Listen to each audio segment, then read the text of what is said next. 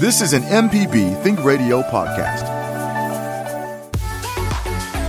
Hi, I'm Ryder Taff, Portfolio Manager at New Perspectives, a fee-only financial advisory and co-host of Money Talks. Each week, we take your personal finance questions and tell you about a money topic we hope you find helpful.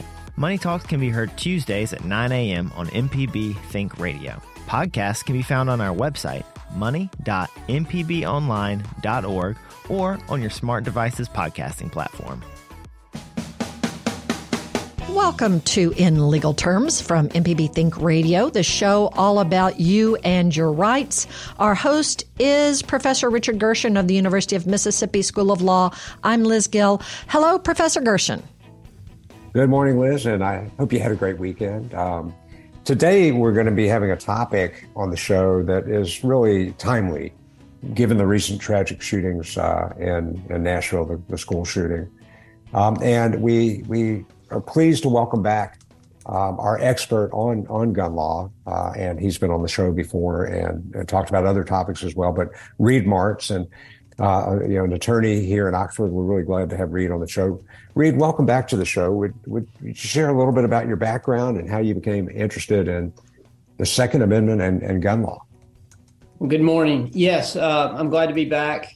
The Second Amendment, right to bear arms, was something that I was always interested in. Just growing up, I like guns and knives and shooting and just gadgets in general. If it shoots, sprays, or cuts, I probably have two of them. So when I went to law school, it was just a natural fit. I became interested in it and started looking at it more and more. As we were talking about before the show started, it was very fortuitous timing, providential timing, in fact. I graduated from law school in December of 2003, and just a few years later, there was this monumental decision from District of Columbia versus Heller in 2008 that really changed everything. To that point, the Second Amendment and the rights that are protected by the Second Amendment had not been given a lot of attention, and that all changed in 2008. A couple years later, there was another case, and then most recently last year, there was a third Supreme Court case that's really completely changed the landscape from when I was in law school in the early 2000s. So, we're here now, and I know there's going to be a lot of debate about guns, but let's talk about Mississippi and Mississippi's statute and the state of the law in Mississippi. Mississippi's law is Mississippi is a shall issue state. What exactly is a shall issue state? Sure. So shall issue means that if you meet the statutory requirements, you shall be issued a license to carry a firearm. But if you want to take one step back from that, Mississippi several years ago became what most people, and I think correctly, call a permitless state. It had been for a number of years in certain instances, and that was just made blanket beyond your home, place of business, or your occupied vehicle. So in Mississippi, you do not even have to have a license to carry a firearm, assuming that you are otherwise qualified. You're not a prohibited person or anything else. You can carry that firearm on your person, openly or concealed, without a license. But there is a mechanism to get one of two types of licenses to carry a concealed weapon that has some benefits for reciprocity with other states and things of that sort. If you look at the statute, which is Section 45-1-101, 459-101, if you meet those criteria, you shall be issued a permit. And that's what it means, as opposed to other states which had been may issue. That was a primary issue in the 2022 case of New York State Rifle and Pistol Association versus Bruin. That was a may issue. You had to show good cause in that. Well, Mississippi has never had that standard. We're talking today about gun rights and what are the laws in Mississippi, in our country. We want to be law-abiding, so we want to know what the laws are.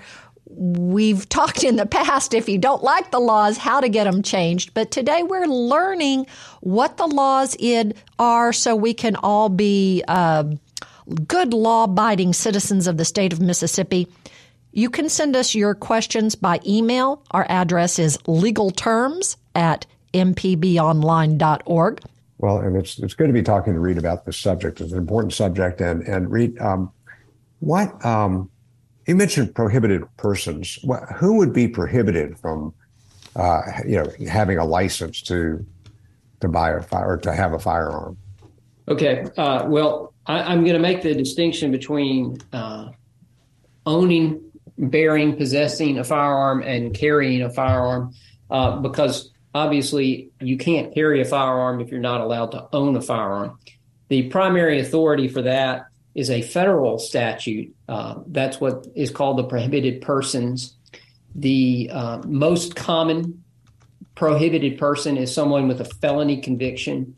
There are also disqualifications for persons who have been adjudicated mentally incompetent, who have a misdemeanor conviction of domestic violence, who are addicted to drugs or alcohol, and a few other things. But those are the most common types of prohibited persons, felons. That's important to know. So it's, when we talk about, shall issue, there are some categories of people that are prohibited from owning a gun. And one thing that excuse me, Professor Richard Gershon, one thing that I find is interesting is, with the law, every single word is nuanced and it's particular. And we would hope that our legislators, when they draft bills, they exactly know what word they mean and they mean and intend that. Reed, when you mentioned people who were addicted to drugs, I wonder if some people are probably addicted to drugs and aren't, diagnosed with that. Is there, you have to have, you're in a treatment plan or you've had a doctor's say that, or do you know how, has the legislature said how that is qualified?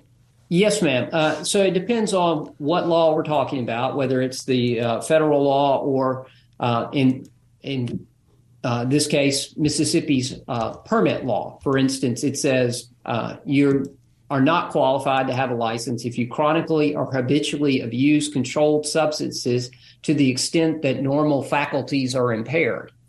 It doesn't have to be a judicial declaration that you are a chronic drug abuser to disqualify you.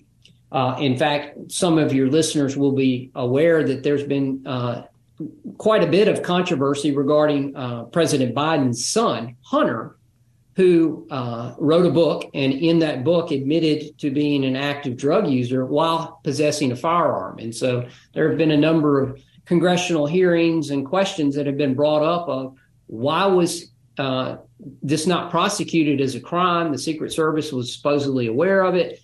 He was disqualified under federal law because of his admitted drug use and possession of a firearm, or at least those are the accusations. So it does not have to be that you've been convicted of it or adjudicated to be a drug addict to be disqualified. Now, enforcement is a different story than simply the disqualification. You might be able to get away with it, but it doesn't make it legal. Well, and Reed, with that in mind, I mean, there are gun shows where, let's say I've got a gun collection and I go to, a gun show and I want to sell my guns to people. How can I as a person selling those guns to somebody verify anything about whether they're qualified or disqualified? All right. Yes. So how you can do it is a different question than must you do it. To answer the second question first, no, you must not. You must not have actual knowledge or a reasonable suspicion that this person lives out of state or would be a felon or something like that. But as long as you don't know that and don't have any reason to believe that, then that ends your obligation to conduct an investigation. However, in the rare instances where I will either sell or trade a firearm, I insist on a bill of sale, as well as seeing the other person's identification. Primarily, that tells you, are they a resident of the same state as you? Because a private individual can't sell or trade a firearm with someone who is a resident of a different state. I work from 2 offices, one in Oxford, one in Chattanooga. Both are fairly close to the borders, but Chattanooga is extremely close to the Alabama as well as the Georgia border, but I'm a Tennessee resident. So I have to be particularly attentive to that. I want to see a Tennessee driver's license. But most people that I know, I hang around and I hope are fairly responsible circles, is they request to see a firearm or a handgun license. And you know that person has gotten a background check in order to get that license in the first place. The fact that they're showing it to you means it hasn't been revoked or confiscated, and that gives you some assurance. That's what I look for. Ooh, we are learning lots of nuanced and general knowledge today. We're taking your questions today on our email address, legalterms@mpbonline.org. We're discussing your right to bear arms in Mississippi with our guest attorney, Reed Martz. Interested in how you can find out more about national laws? I'll tell you a resource next. This is In Legal Terms. Not everybody has a chance to listen to our show live, so if you've missed any of our program, you can listen to the show from our website, inlegalterms.mpbonline.org. Our host is Professor Richard Gershon from the University of Mississippi School of Law. I'm Liz Gill. If you would like to read more about national firearms and regulations, check out the webpage for the ATF, our National Bureau of Alcohol, Tobacco, Firearms, and Explosives. I don't know why it's not ATFE. Anyway, they've added explosives. I didn't know that was part of it. I'll have a link to their website on the information page for today's show. Today we're talking about your right to bear arms with our guest attorney, Reed Martz. We've got a number of phone calls today. Let's go first to the coast and talk to Sam. Sam, we're so glad you've called in Legal Terms today. What's your comment or question? Yeah, thank you for taking my call. I used to live out west, and we used to go out in the desert and shoot. What's the laws on shooting on state land here? So in the west, there's a lot more federal land than there is in our area. Generally, what you're going to want to do is check out, first off, what land are you on? Is it a national forest? Is it a state park? Is it a state forest? Whatever. And then go to the website, or there are booklets out there that will specify what are the regulations for that, depending on the type of land that you're on. Most land that I'm familiar with, most public land does not permit recreational or target shooting.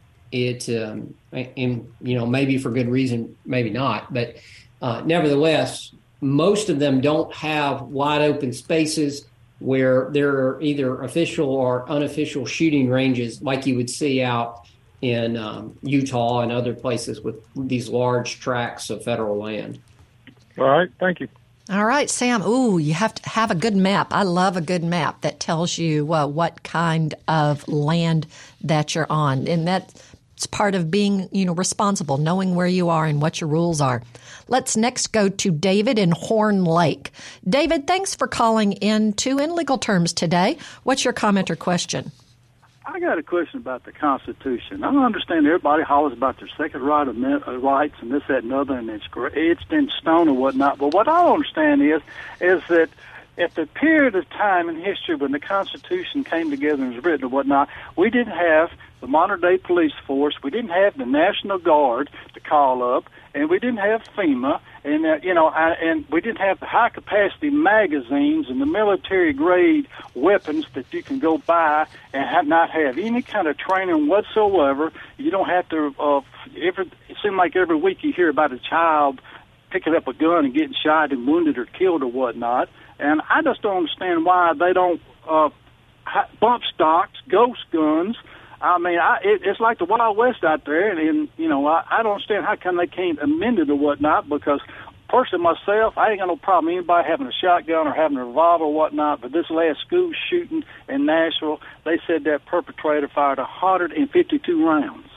So I just don't understand how come they can't come together and if you want to buy an assault rifle with high-capacity magazines and whatnot, and you want to think you're a doomsday prepper, think the world's going to come to an end, then by God, make sure you got special permits, make sure you got a gun safe, make sure it's locked up, and burglar can't get in to get the guns. We got to get some kind of steps to get the guns off the streets so people start feeling safe again. All right, I'll shut up now and let you comment on that.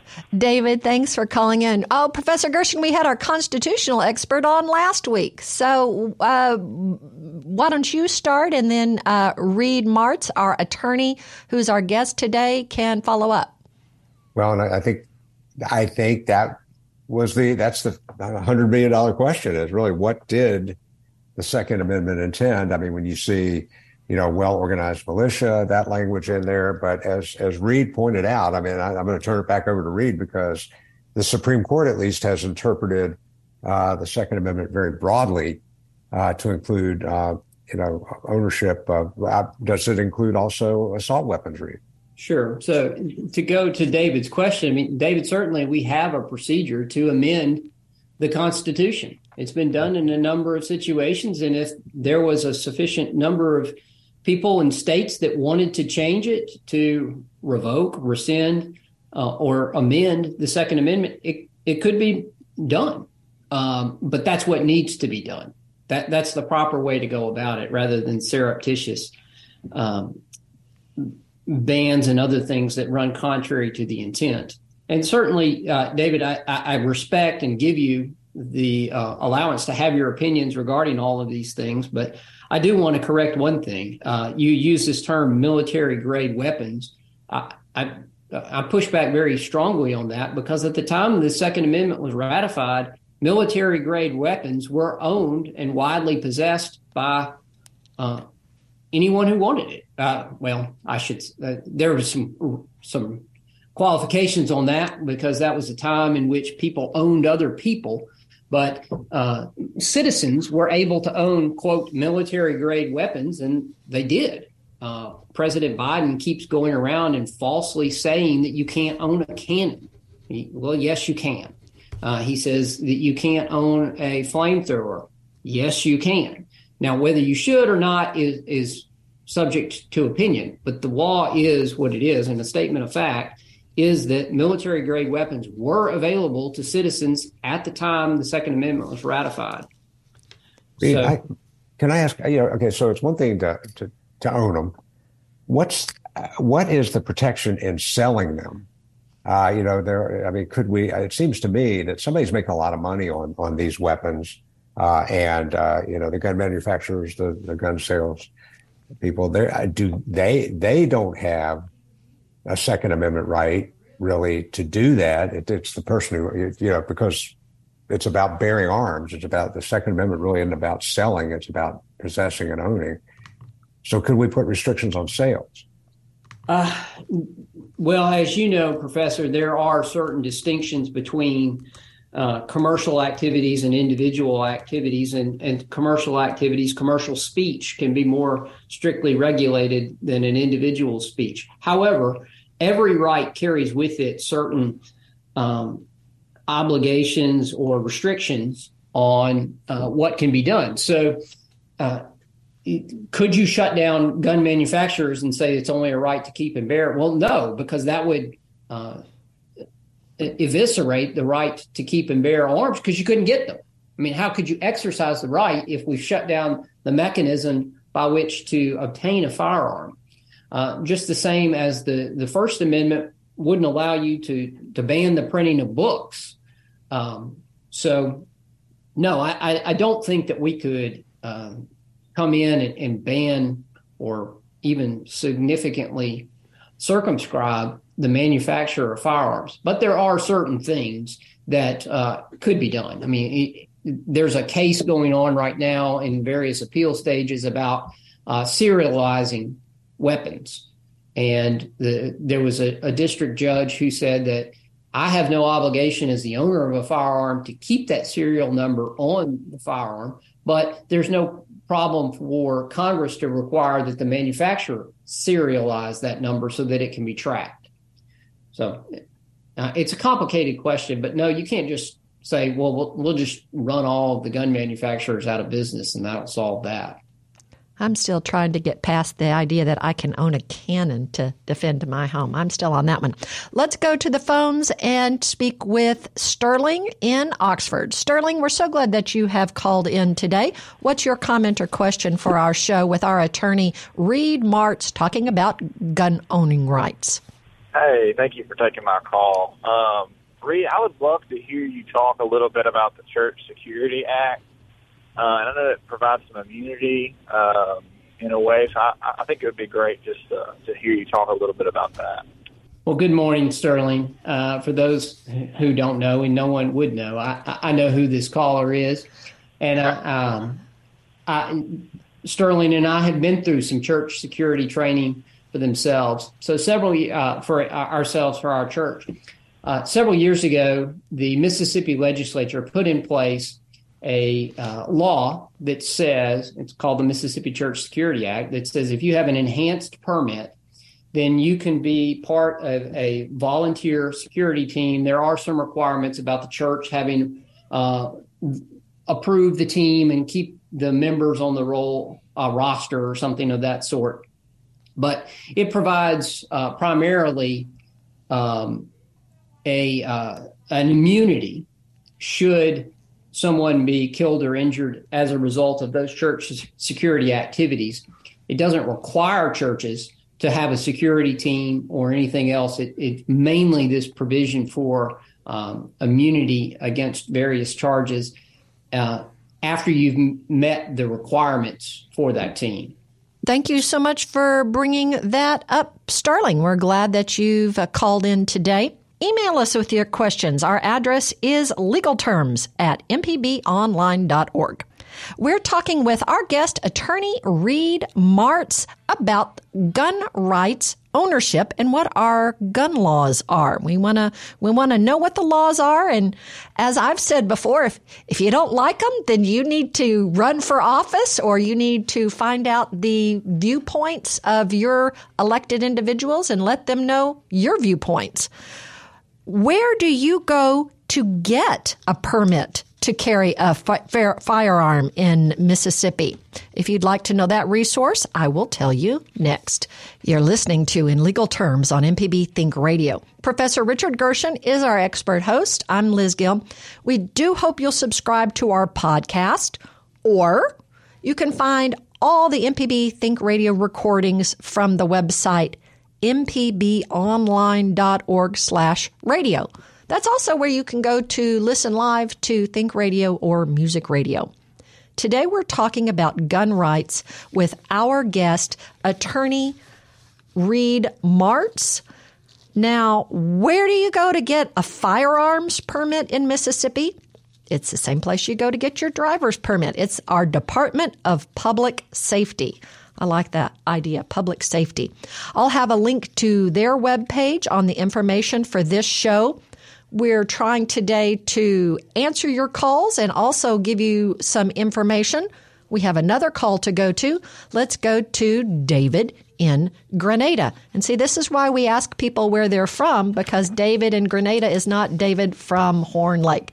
So, David from Grenada, we're glad you've called in today. What's your comment or question? Hello. I was curious about something that I'm ignorant of, and I don't want to be ignorant all my life. So, but it's changing the subject just a little bit, but it's still talking about. I want to go to, instead of the Second Amendment, I'd like to ask a question about the Fifth Amendment, and in particular, it says that if the government uses your land, they have to justly compensate you, and so my land was seized, and I was never paid anything, and I was wondering, can you explain that? I wonder under what circumstances it was seized, and if it was condemned for building a road or something like that, then you are entitled to just compensation.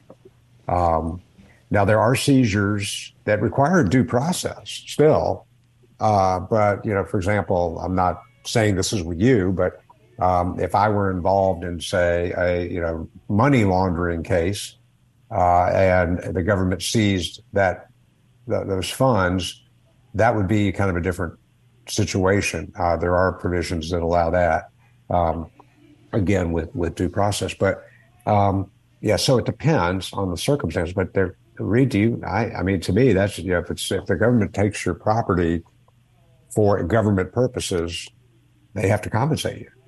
Yes. So the Fifth Amendment says that no person shall be deprived of life, liberty, or property without due process of law. So in David's situation, I don't know what the circumstances were and whether he got his due process or law, but that's what the Fifth Amendment requires. So. Well, David, I hope that you will get some further information so you will be learned and not ignorant on the topic. And hey, that we always love it when people call in, and we'll suggest that as a topic for another show. Right now, we have an email I'd like to go to. It says, if someone has been convicted of a felony 20 years ago, but the felony was a nonviolent crime, do they have the right to own a firearm in their household to protect their family? The simple answer to that is no.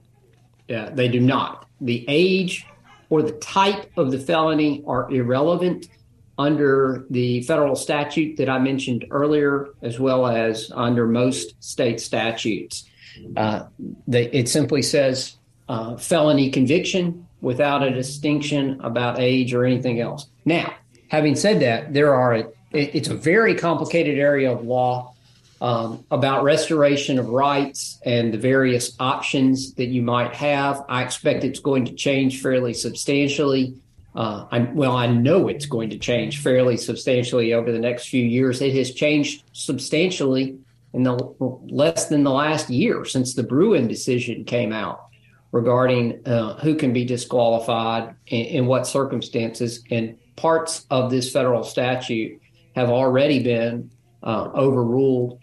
So it's going to change, but the answer is no. You can't just say, well, it was a long time ago, it was nonviolent, and so I should be able to own a firearm. You put yourself in great jeopardy for either federal or state charges by doing so. Thank you very much, guest attorney Reed Martz. That Professor Gershon, here we go. I've made another note on another topic that we should have on our show. Right, and I think, Liz, one thing that we spend some time on the First and Second Amendment. There are other amendments like the Fifth Amendment and the Sixth Amendment that are important as well, the Eighth Amendment, and we don't. Most people don't really know what those talk about, and so I think they would be good topics. Oh my gosh, we could just go down all the amendments. We could have a show on each amendment. We have one more caller who's waiting. That is Clayton, who has called in from Clinton. Clayton, we're so glad you've called in today. What is your comment or question? I have a Twitter friend who wrote, in 1791, the Second Amendment was written. In 1847, the bullet was invented. The Second Amendment only applies to muskets. All right. There's a detail. What about, Reed, have you heard about the Second Amendment only applies to muskets, not to bullets? That's factually inaccurate. It's not the case there. And we don't do that for any other amendment as well. I don't know why this argument keeps coming up, but I don't think it's either factually or legally a sound argument. There are better arguments that someone who wants to put restrictions on who can have firearms or when they can have firearms can make than that. But no, I mean, that's not accurate. All right. Well, we're so glad that we've got our guest attorney Reed Martz on our show today. And Professor Gershon, let's continue on learning what some of the laws are. Yeah, but I will say, I think it's interesting because one of the things that we have seen about our Constitution is it is, I think, interpreted as a living document that expands as we, as society, change. And, that would incorporate both Second Amendment and Fourth Amendment rights. And so that's why it's regularly being interpreted. We moved away from segregation. from Plessy versus Ferguson to Brown versus Board of Education. We made that. I think we have to look at it that way. But as Reed said, if we want to amend it, then let's amend it. And obviously it can be amended because we're talking about an amendment. And let's talk about how that amendment applies to concealed carry, Reed. And what do I need a permit to carry a concealed weapon? Not in the state of Mississippi, you do not. Mississippi, as I mentioned earlier, is a permitless carry, and that applies to both open and concealed carry. Open carry has always been permissible. There was a hullabaloo, wrongfully so, about a decade ago about so-called open carry, but it's in the state constitution. The state constitution says that the right of every citizen to keep and bear arms in defense of his home, person, or property, or in aid of the civil power when thereto legally summoned, shall not be called into question, but the legislature may regulate or forbid carrying concealed weapons. So that the constitutional protection, the Mississippi constitutional protection, applies to open carry, but it permits limitations on concealed carry. The Mississippi legislature several years ago said that, first off, in the 90s, we had concealed carry with a license. And then more recently, we have permitless carry with or without a license. So you can carry that on loaded, open, concealed, unloaded, whether it's on your person, in your purse, in your car, backpack, whatever you want. Are there limitations on that? I mean, there are places that even if I have a concealed carry permit, can I be restricted from taking my concealed weapon into certain establishments? Absolutely. So there's a whole long list in the statute that I mentioned earlier, which is 45-9101. And just, some of those places include courthouses, but there's an exception for that for enhanced permits, and that gets complicated. But, government buildings generally off limits. That's state or federal. Businesses that decide that they want to post against carrying have the right to do that, and they can put up a sign that says no concealed carry within this. Jails, police stations. Again, you can look at the whole list and see everything that's there, but there are a number of places that you can't carry a firearm. We are so very grateful that we've got Attorney Reed Martz on our show today. We can take your questions on our email address, legalterms@mpbonline.org. We are very appreciative that Reed Martz has been able to join us today. He has been on our show before, and I'll tell you when next. Thank you for being part of In Legal Terms. If you have missed any of our program, you can listen to the whole show on the MPB Think Radio YouTube channel. I love my YouTube channel. This is also available on the MPB Public Media app, as are all our local shows. Our host is Professor Richard Gershon from the University of Mississippi School of Law. I'm Liz Gill. At 11 a.m. Central on Tuesdays, following our over-the-air broadcast, you can hear Southern Remedies, Relatively Speaking, with Dr. Susan Buttress on MPB Think Radio. We are very thankful and grateful that Attorney Reed Martz has joined us in the past. We discussed HOAs with him on May 31st of 2022 and also June 18th of 2019. And we also had a discussion about gun rights on November 24th of 2020. You can find those podcasts to listen to. And if you're looking for more information about state laws concerning gun owners in the Mississippi, Alabama, Georgia, Tennessee area, Reed's website, MidSouthGunLawyer.com, has a lot of content. We'll have links to those pages on our page for this show. We're talking about gun rights today. We've got two phone calls and an email to get to. Let's first go to Cammie in Lower Alabama. Cammie, we're glad that you've called in today. What's your comment or question? Well, I'm not sure whether, how you classify it. But having spoken with a law enforcement officer who told me that if someone is looking, is standing 2 or 3 feet outside your patio door and has a history of doing some damaging things, including theft and including I don't even know what else. The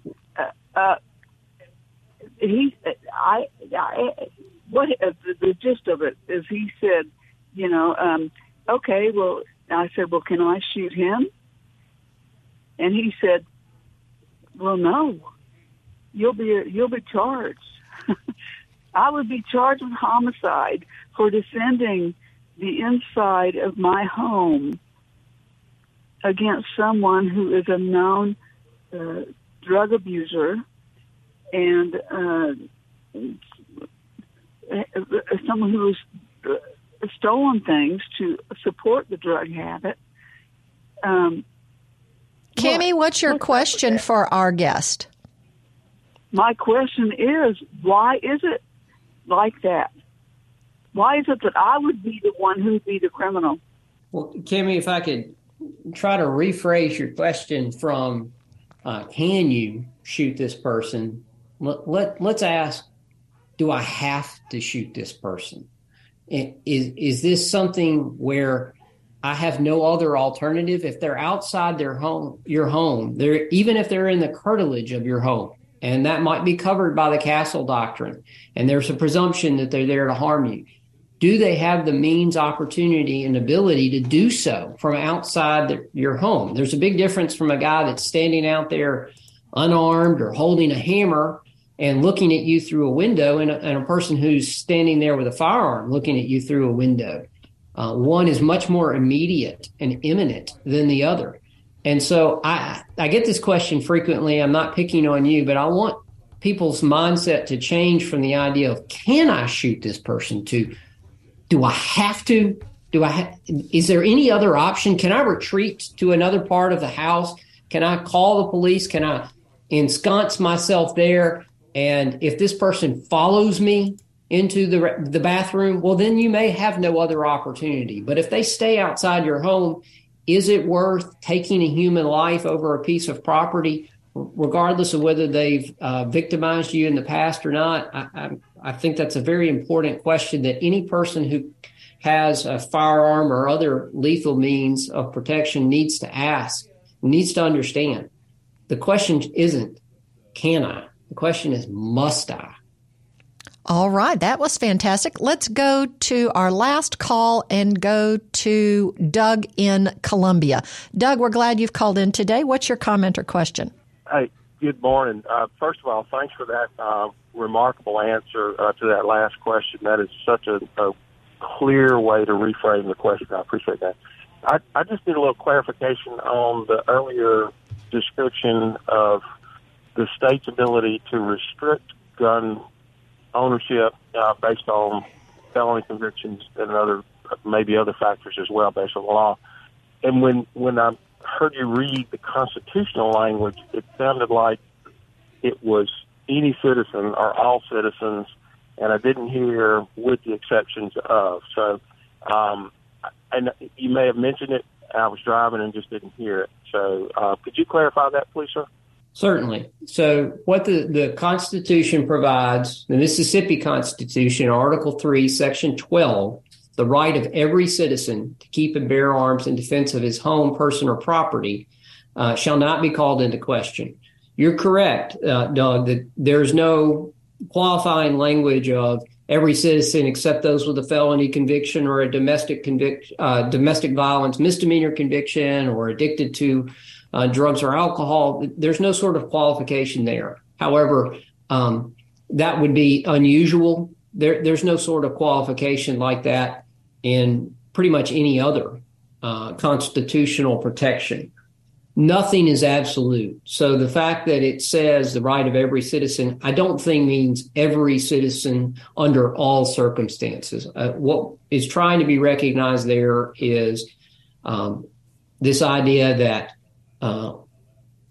citizens in good standing with the state who have not had their fundamental right removed or restricted for some reason have these abilities. But you will not find many situations where language that appears absolute on its face is actually interpreted to be such. Thank you very much. All right. So, Attorney Reed Martz, we have one last email question I want to get to in the last 3 minutes of our show. Could you please discuss the Department of Education decision to allow school staff to carry firearms? Okay. So this question doesn't specify whether or not we're talking about right now or later this year. So there's this legislation on its way to the governor right now called the Mississippi School Safety Guardian Act, which will provide slightly different. But there had been this law for a number of years. Last year, the Department of Education came out and clarified that school policies weren't going to prevent people from doing what the legislature had said they could do. So we had this situation for years where the law said that you could carry a firearm if you met certain qualifications, training requirements, and so forth within a school. But the education bodies, IHL and other schools were saying, well, no, we have the right over our employees to prevent them from doing so. That there was some change in those rules, I think it was last year, 2022, to bring them in line with state law from a decade earlier. I mean, it was really a situation where the rules did not keep pace with the law. So if that's what they're referring to, I think that it was simply these agencies catching up with what the legislature had already done. And then we've got this other act that has not been signed into law yet, hasn't gone into effect. And so it wouldn't be something for today that would be in play just yet. And we assume that the governor's going to sign it. There's no guarantee. Well, Reed, we've got about 1.5 minutes now. What is some last message you would like to leave our listeners with concerning gun rights? Well, I would just simply encourage everyone to get an idea, to understand what they're talking about as they try to debate the merits of what we need to be doing to control gun violence. Or violence with guns is the way violence is violence. Whether you use a screwdriver or a hammer or a firearm, violence is violence. And that's the problem. So let's figure out what is it that we can do and what we need to change here, because the guns are owned by a larger percentage than they have been in the past, but not so significantly that these things like this seems like a pretty regular occurrence that we have these mass shootings. What has changed? It isn't the prevalence of firearms that explains it. It isn't the capacity of magazines that explains it. Those things have been fixed for a long time. What is it about our society, and how do we address that? We are so very grateful that you were able to join us today. Thank you so much for coming on our show. My pleasure. You're welcome. That's going to wrap us up for today's In Legal Terms. Our legal team consists of board engineer Jay White, and Jermaine Flood is our podcast producer and was also our call screener. So for Professor Richard Gershon, who hosts from the University of Mississippi School of Law, I'm Liz Gill. We do hope you'll join us next Tuesday at 10 a.m. Central for In Legal Terms on MPB Think Radio. This is an MPB Think Radio podcast. To hear previous shows, visit mpbonline.org or download the MPB Public Radio app to listen on your iPhone or Android phone on demand.